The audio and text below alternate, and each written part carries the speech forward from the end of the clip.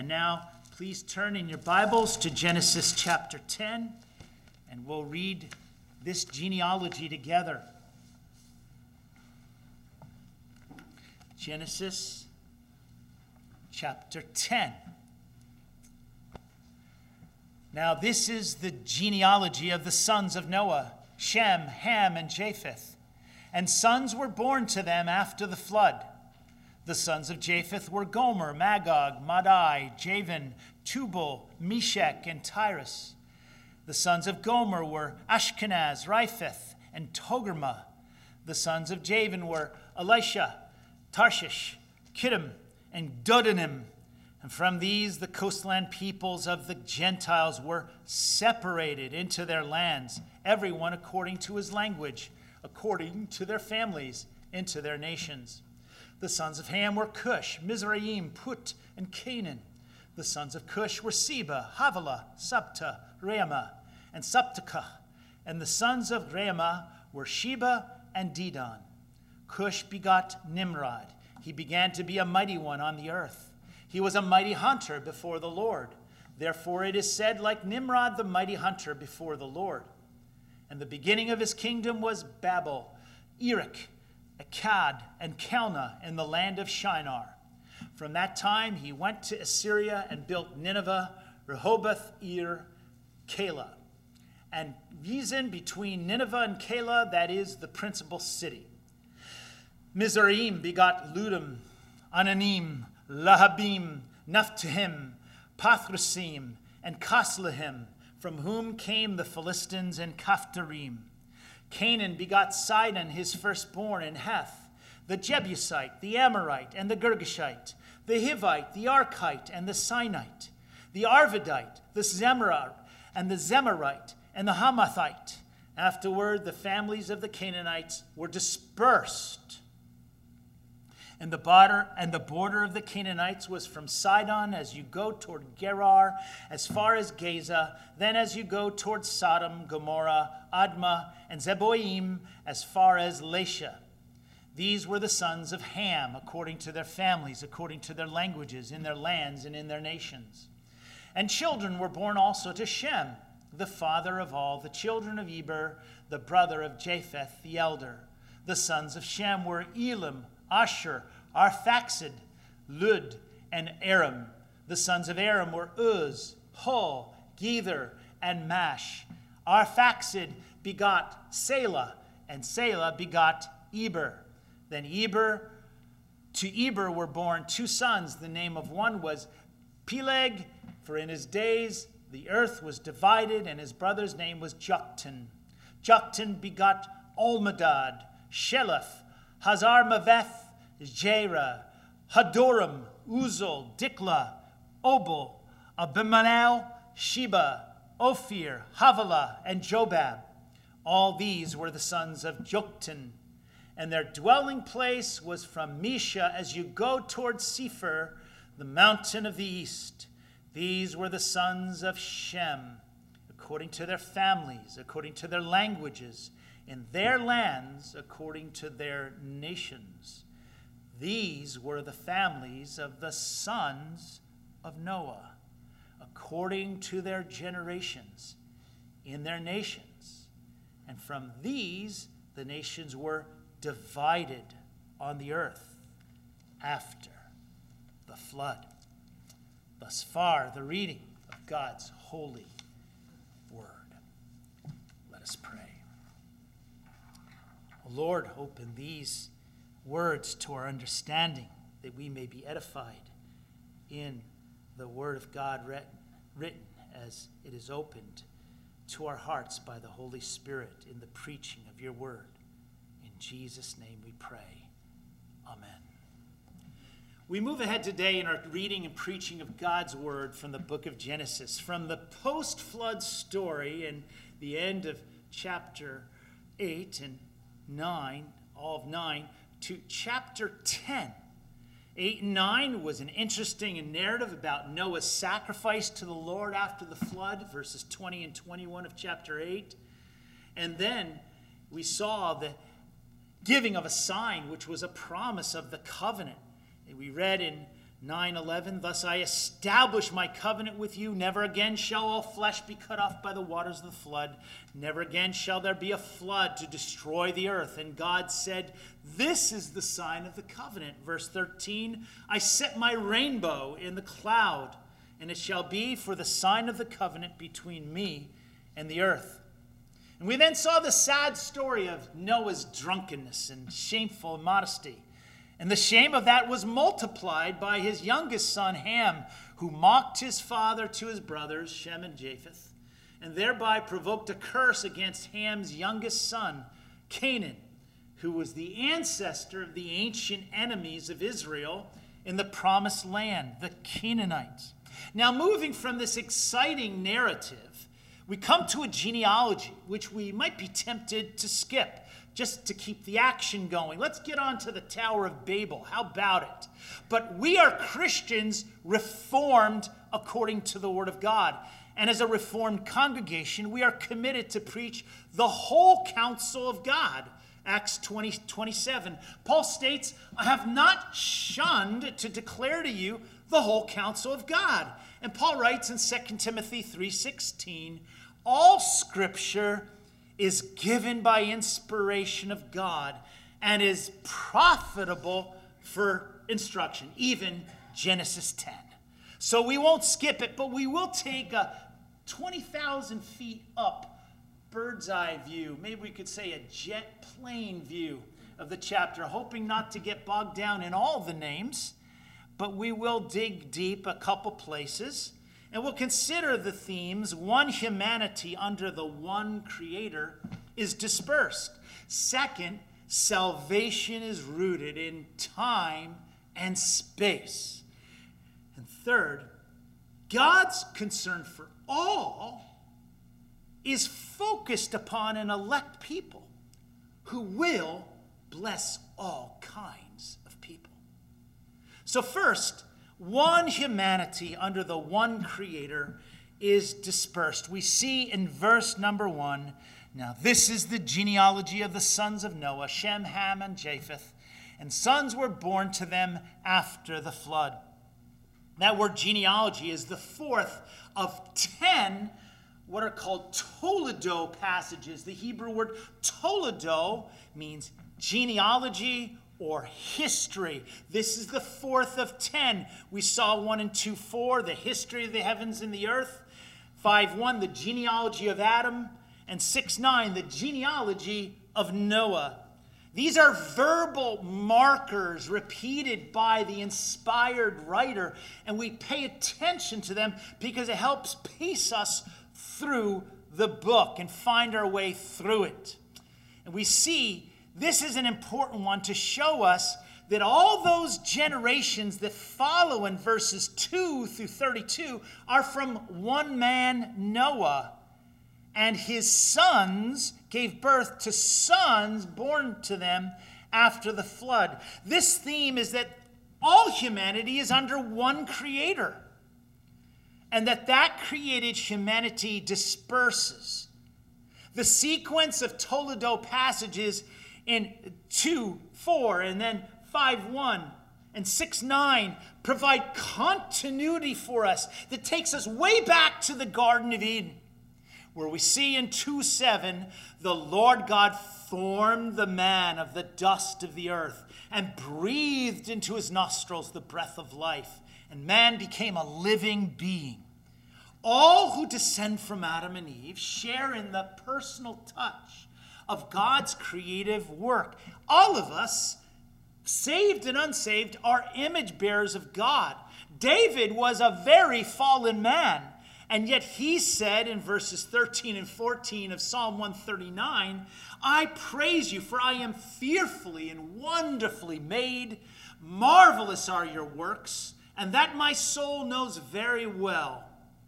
And we see that he has formed my inward parts. He has been personally involved in the creation of every human being, even through the instrumentality of a man and a woman. So we have this personal, creative dignity, just like Adam was formed and fashioned. And so what this means is that we are one humanity under one Creator, and we are accountable to the Lord who made us. If you want to turn with me to page 985, Acts 17, you see in 24 through 28, God who made the world and everything in it, since he is Lord of heaven and earth, does not dwell in temples made with hands, nor is he worshipped with men's hands as though he needed anything, since he gives to all life and breath and all things. And he has made from one blood every nation of men to dwell on all the face of the earth. And he has determined their pre-appointed times and the boundaries of their dwellings. And he has done this so that they should seek the Lord in the hope that they might grope for him and find him, though he is not far from each of us. For in him we live and move and have our being, as also some of your own poets have said, for we are also his offspring. Therefore we are the offspring of God, and we ought not to think that the divine nature is like gold or silver or stone, something shaped by art and man's devising. Truly, these times of ignorance God overlooked, but now commands all men everywhere to repent, because he has appointed a day on which he will judge the world in righteousness by the man whom he has ordained. He has given assurance of this to all by raising him from the dead. This is our common humanity. We have one Creator, one humanity, and here we learn one Savior, the man who was appointed by God and who was vindicated in being raised from the dead and who will come one day to judge the living and the dead. There is therefore now under heaven given among men no other name by which we must be saved. It's Christ alone. Now, if you are alive as a believer today, come and confess your praise of this Savior, that you have all that you need for the salvation of your life. And if you do not know Christ, come today to believe on him, that you may escape the wrath to come. For the times of ignorance God overlooked, but he has appointed the day when he will judge the world by the man whom he has ordained. This genealogy, going back to Genesis chapter 10, speaks of different families, Shem, Japheth, and Ham. And let us always avoid covetousness and competition between races. We should not covet others. We should not be competing, saying that I am superior. Indeed, we say, as David Atkinson does in his commentary, all human beings, even of different national and cultural identities, which chapter 10 itself dramatizes, are of the same origin, have the same dignity, and belong in the same world. This undercuts all human divisiveness based on nationality, culture, and race. However good, however rich, national and cultural diversity can be, it should never be allowed to cloud the more fundamental fact that all human beings share the same nature, breathe the same air, live on the same earth, and owe their life to the same God. Unquote. Now look with me at three signs of dispersals we see in verse 5 and verse 18, and then in 32, words that speak of separation and scattering and division, a separating of the races. And eminent theologians like Alan Ross and John Gill, the Puritan commentator, are all in agreement that this dispersal happened after the events of chapter 11. See, chapter 11 is the famous story of the Tower of Babel, where God dispersed the people and gave them these different languages. Now here we speak of the dispersal before it happened. And one of the possible reasons for putting it first is that Moses, inspired by God, wanted to follow immediately upon the flood narrative and establish the continuity between these early human beings and then these who came out of Noah. He wanted a steady, strong, and definite line of heredity to reinforce that one blood theme. And then afterward, he showed how it happened in chapter 11 with the Tower of Babel. And so this first group in chapter 10, verses 2 to 5, is the sons of Japheth. And these are described in verse 5 as the coastland peoples of the Gentiles, who were separated into their lands, everyone according to his language, according to their families, into their nations. Now, when you think of coastland peoples and you're an Israelite, basically you're thinking about the Mediterranean Sea. And so the coastland peoples are all peoples who are to the west and the north of Israel, because that's where the Mediterranean Sea is in relationship to Israel. On the southern shore of the Mediterranean Sea, we will see is Egypt, and that will come in a later part of the chapter. But to the north and the west, that's all the European peoples. It's all those peoples who came out of the European peoples and moved even into Asia, some of them.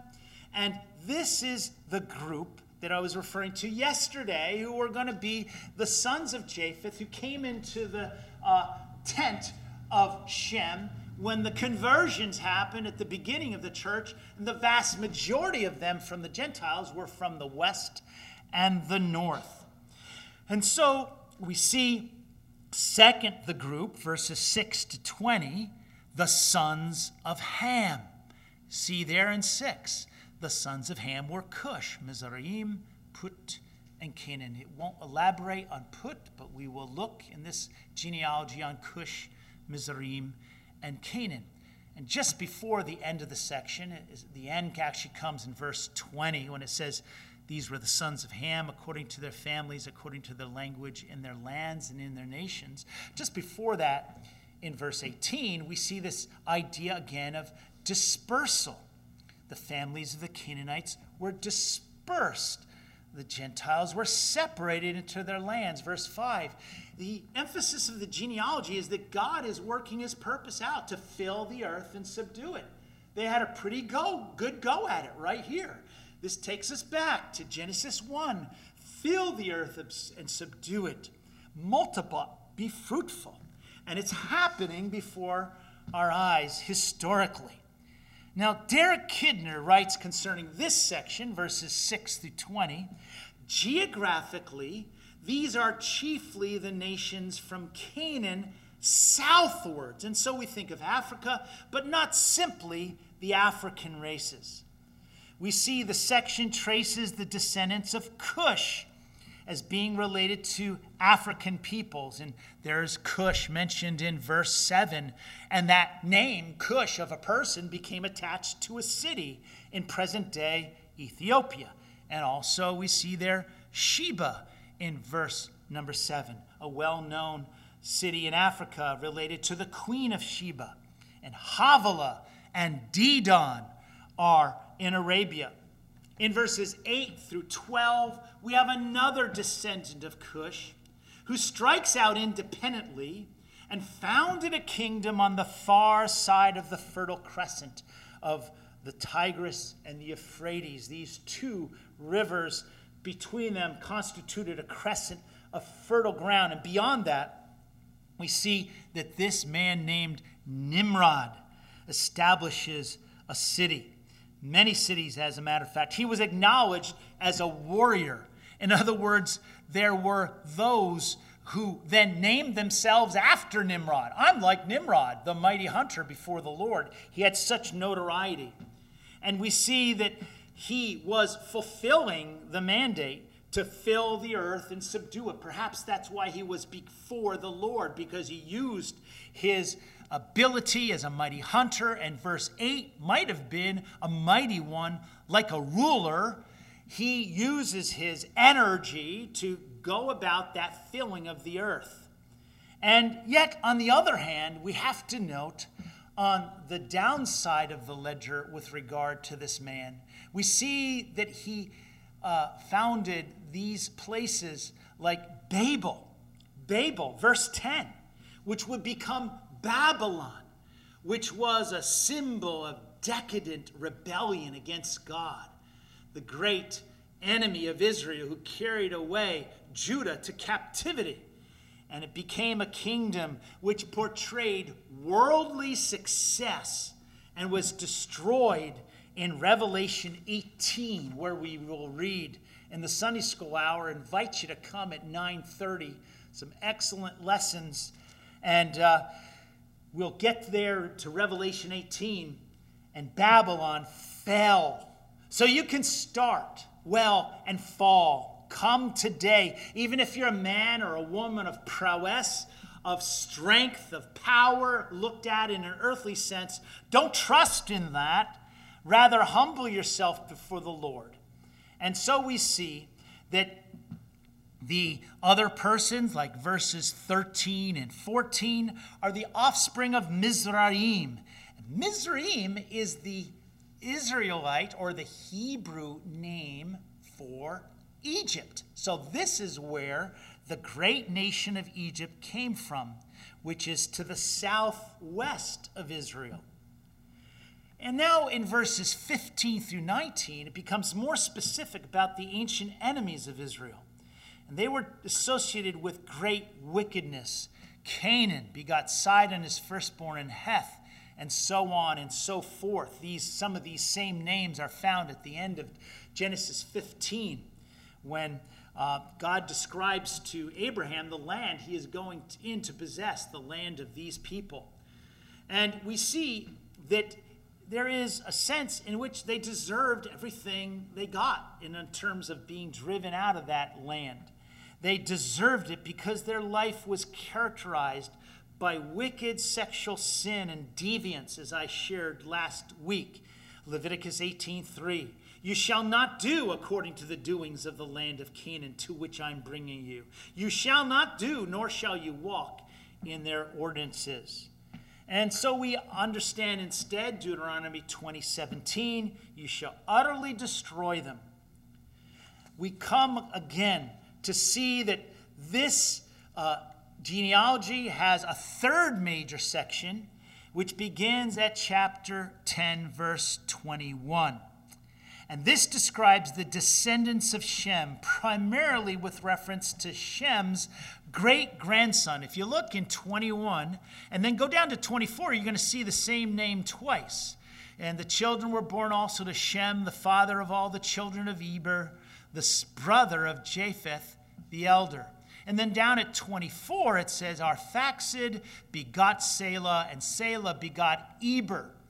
The reason Eber is mentioned in the very first sentence of this section, this third section of Japheth, and then Ham, and then Shem, is that Eber is the one who is the ancestor of Abraham.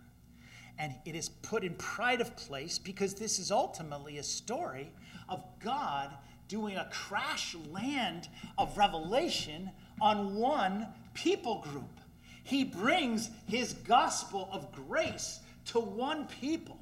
Among all the multiplicity of these peoples, he chooses one of them in which he will reveal himself as the one holy, unique God. And so that name Eber is highlighted in verse 21. And Eber is, in fact, the great-grandson. And so Shem is the great-grandfather of all the children of Eber. And Shem is also the brother of Japheth the elder. You had Shem, you had Japheth, and you had Ham.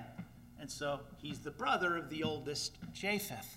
And I highlight this name Eber because it's where we get the word Hebrews, okay? Heber gives you Hebrews, which is the ancient name of God's people before they were constituted a nation, before the Mount Sinai, and before they got that name Israel, which came from Jacob, because Jacob had that personal name, was changed to Israel because he wrestled with God, and then that name was passed on to the whole people of God because the 12 tribes came out of Jacob. And here we see that we again have the sons of Shem, 21 through 31. And it is so that from these the nations were divided on the earth after the flood. We have a spread of people. And in significant fact, there's 70 names listed here in this chapter. And Jesus chose in Luke chapter 10, verse 1, to send his disciples to people first in chapter 9, but then in chapter 10, he sent 70 out. First, the 12 go to the Jews, and then the 70 go symbolically to the Gentiles. Actually, they didn't go all around the world. It's a symbolism. As we read, I am not ashamed of the gospel of Christ, for it is the power of God to salvation for all who believe, to the Jew first, and then to the Greek. For in it the righteousness of God is revealed from faith to faith. For as it is written, the just shall live by faith. The scattering is these people groups waiting for the gospel to come to them. The gospel crash lands, if you will, with a great revelation to Abraham. It is passed down through Israel and is fulfilled in Jesus Christ. And now it is our call to bring the gospel even to Papua New Guinea, where our sister was talking about, Luke and Marian, and all the missionaries doing the work of evangelism around the world. This is our call. Now, the second point is that salvation is rooted in time and space. When we compare the other genealogies that we find in this first part of the book, we think of chapter 5 of Genesis. And then we think of a set of genealogies in the New Testament, toward the beginning of the New Testament, chapter 1 of Matthew and chapter 3 of Luke. And we observe that all four of these genealogies, in 5 and 10 and 1 and 3 of Luke, the genealogies precede great moves of salvation history. The historical account of Noah being rescued from the flood on an ark follows right on after Genesis chapter 5. The salvation history of Abraham and his family follows right on after this genealogy here in Genesis 10. And you know, in Matthew chapter 1, we have the genealogy of Jesus going back to Abraham. And Luke chapter 3, it goes back all the way to Adam. And of course, Matthew and Luke are filled with the good news of Jesus Christ. In Matthew, the emphasis is upon the kingly reign of Christ, that he is the king. And in Luke, that he is the savior of all kinds of people, the downtrodden, the women that are emphasized in that gospel, and the wonderful mission to the world, even as exemplified by the mission of the 70 that I just mentioned.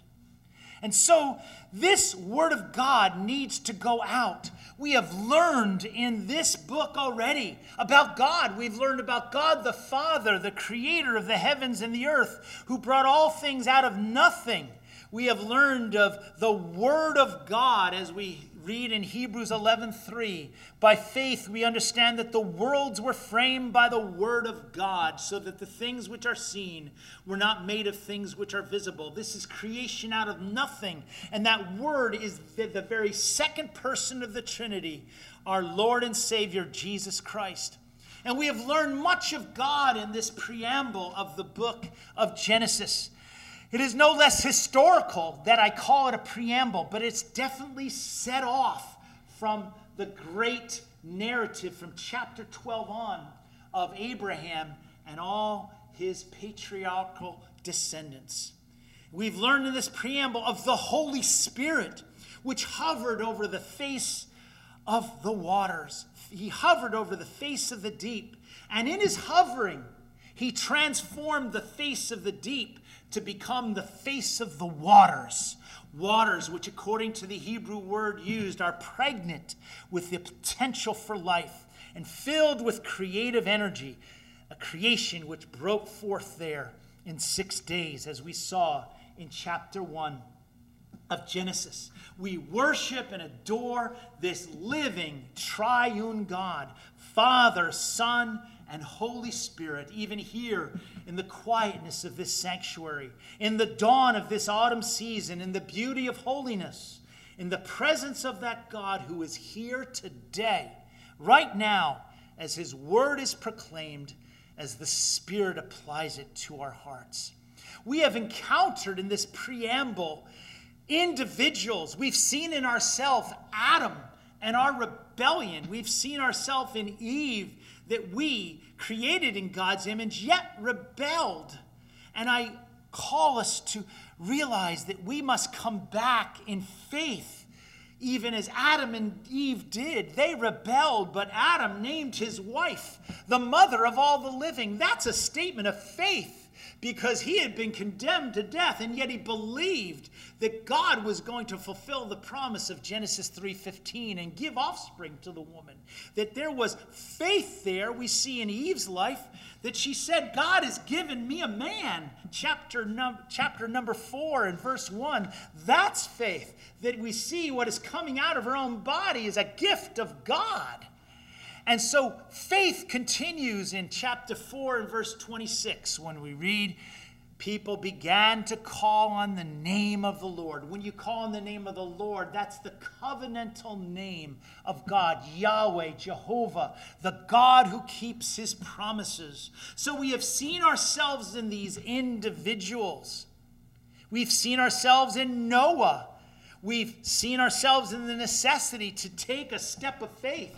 It's not just a head knowledge. It's an actually stepping on to the ark of salvation. And for many of us, we can have our own little trip with Jesus. But until you join a church, until you're part of a regular worshiping community, you are not actually committing yourself totally to what God wants to do in your life. Because the church is the place where God is working with leaders and the proclamation of the word, and an organized effort to send the gospel out to that neighborhood, our neighborhood, and around the world. So I call you today to come to Christ, in the fellowship of his church. And we flee for safety to the ark of salvation. But we have seen ourselves in the lives of Adam and Eve and Noah. But now we see ourselves here in chapter 10 as part of this humanity. We are found somewhere in this genealogy. And I know not what your ancestry is, but I do know that I am there. And I don't know where from. But I want to say I'm part of this. And I am responsible as a Christian to reach this. I am responsible to be part of the answer of bringing the good news to the lost. And so that is why I live. That is why I proclaim the gospel. And that is what I call you to do as a Christian, to pray for and to reach out to all these descendants of this table of genealogy. And that brings me to my third and final point, which is God's concern for all is focused upon an elect people who will bless all. Note with me, if you take a look there in chapter 10, verse 1, the order of the names in verse 1. Shem and Ham and Japheth. But then you look at the rest of the chapters and you see the order is different. The order of the genealogy starts with Japheth in chapter 10, verses 2 through 5. And it continues with Ham in 6 through 20. And only then Japheth is brought to the scene. And this is the author's design, that he's going to sort of clear the decks. There's a big story coming.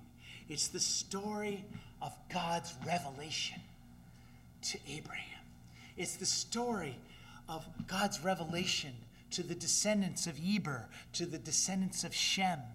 Shem, given the name then to all those people, the Semites.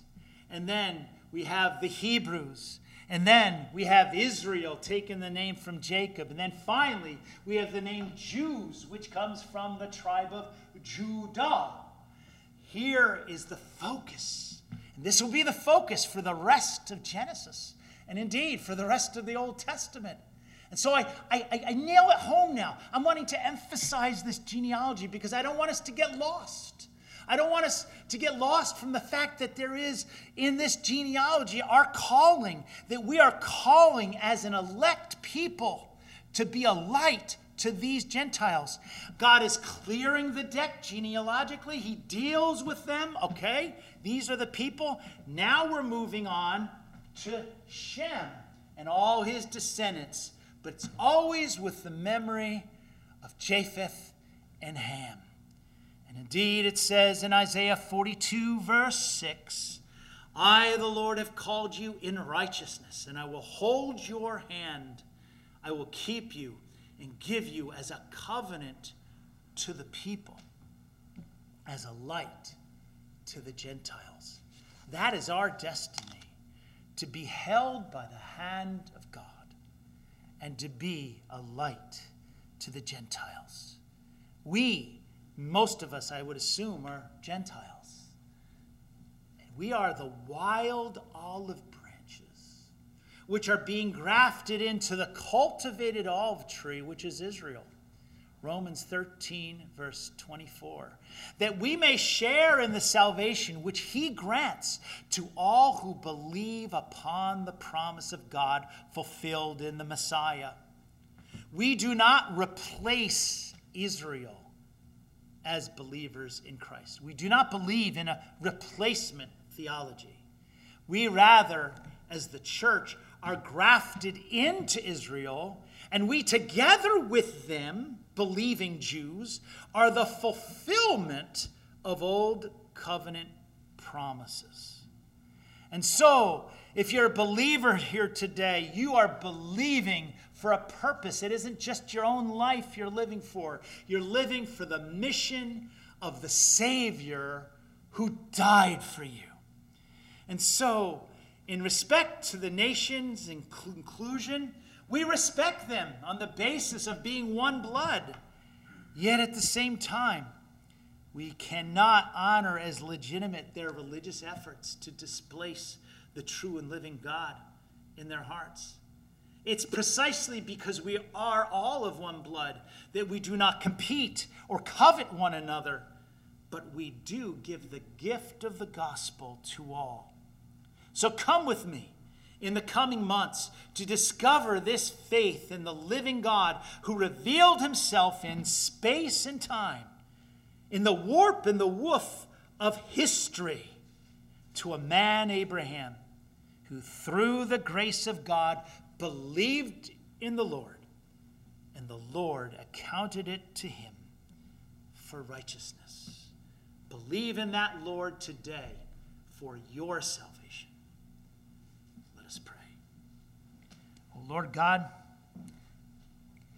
move in our hearts to be saved, and move in our hearts that we would serve you gladly, that we would bring the light of Christ to all peoples, and that we would be a light to the nations.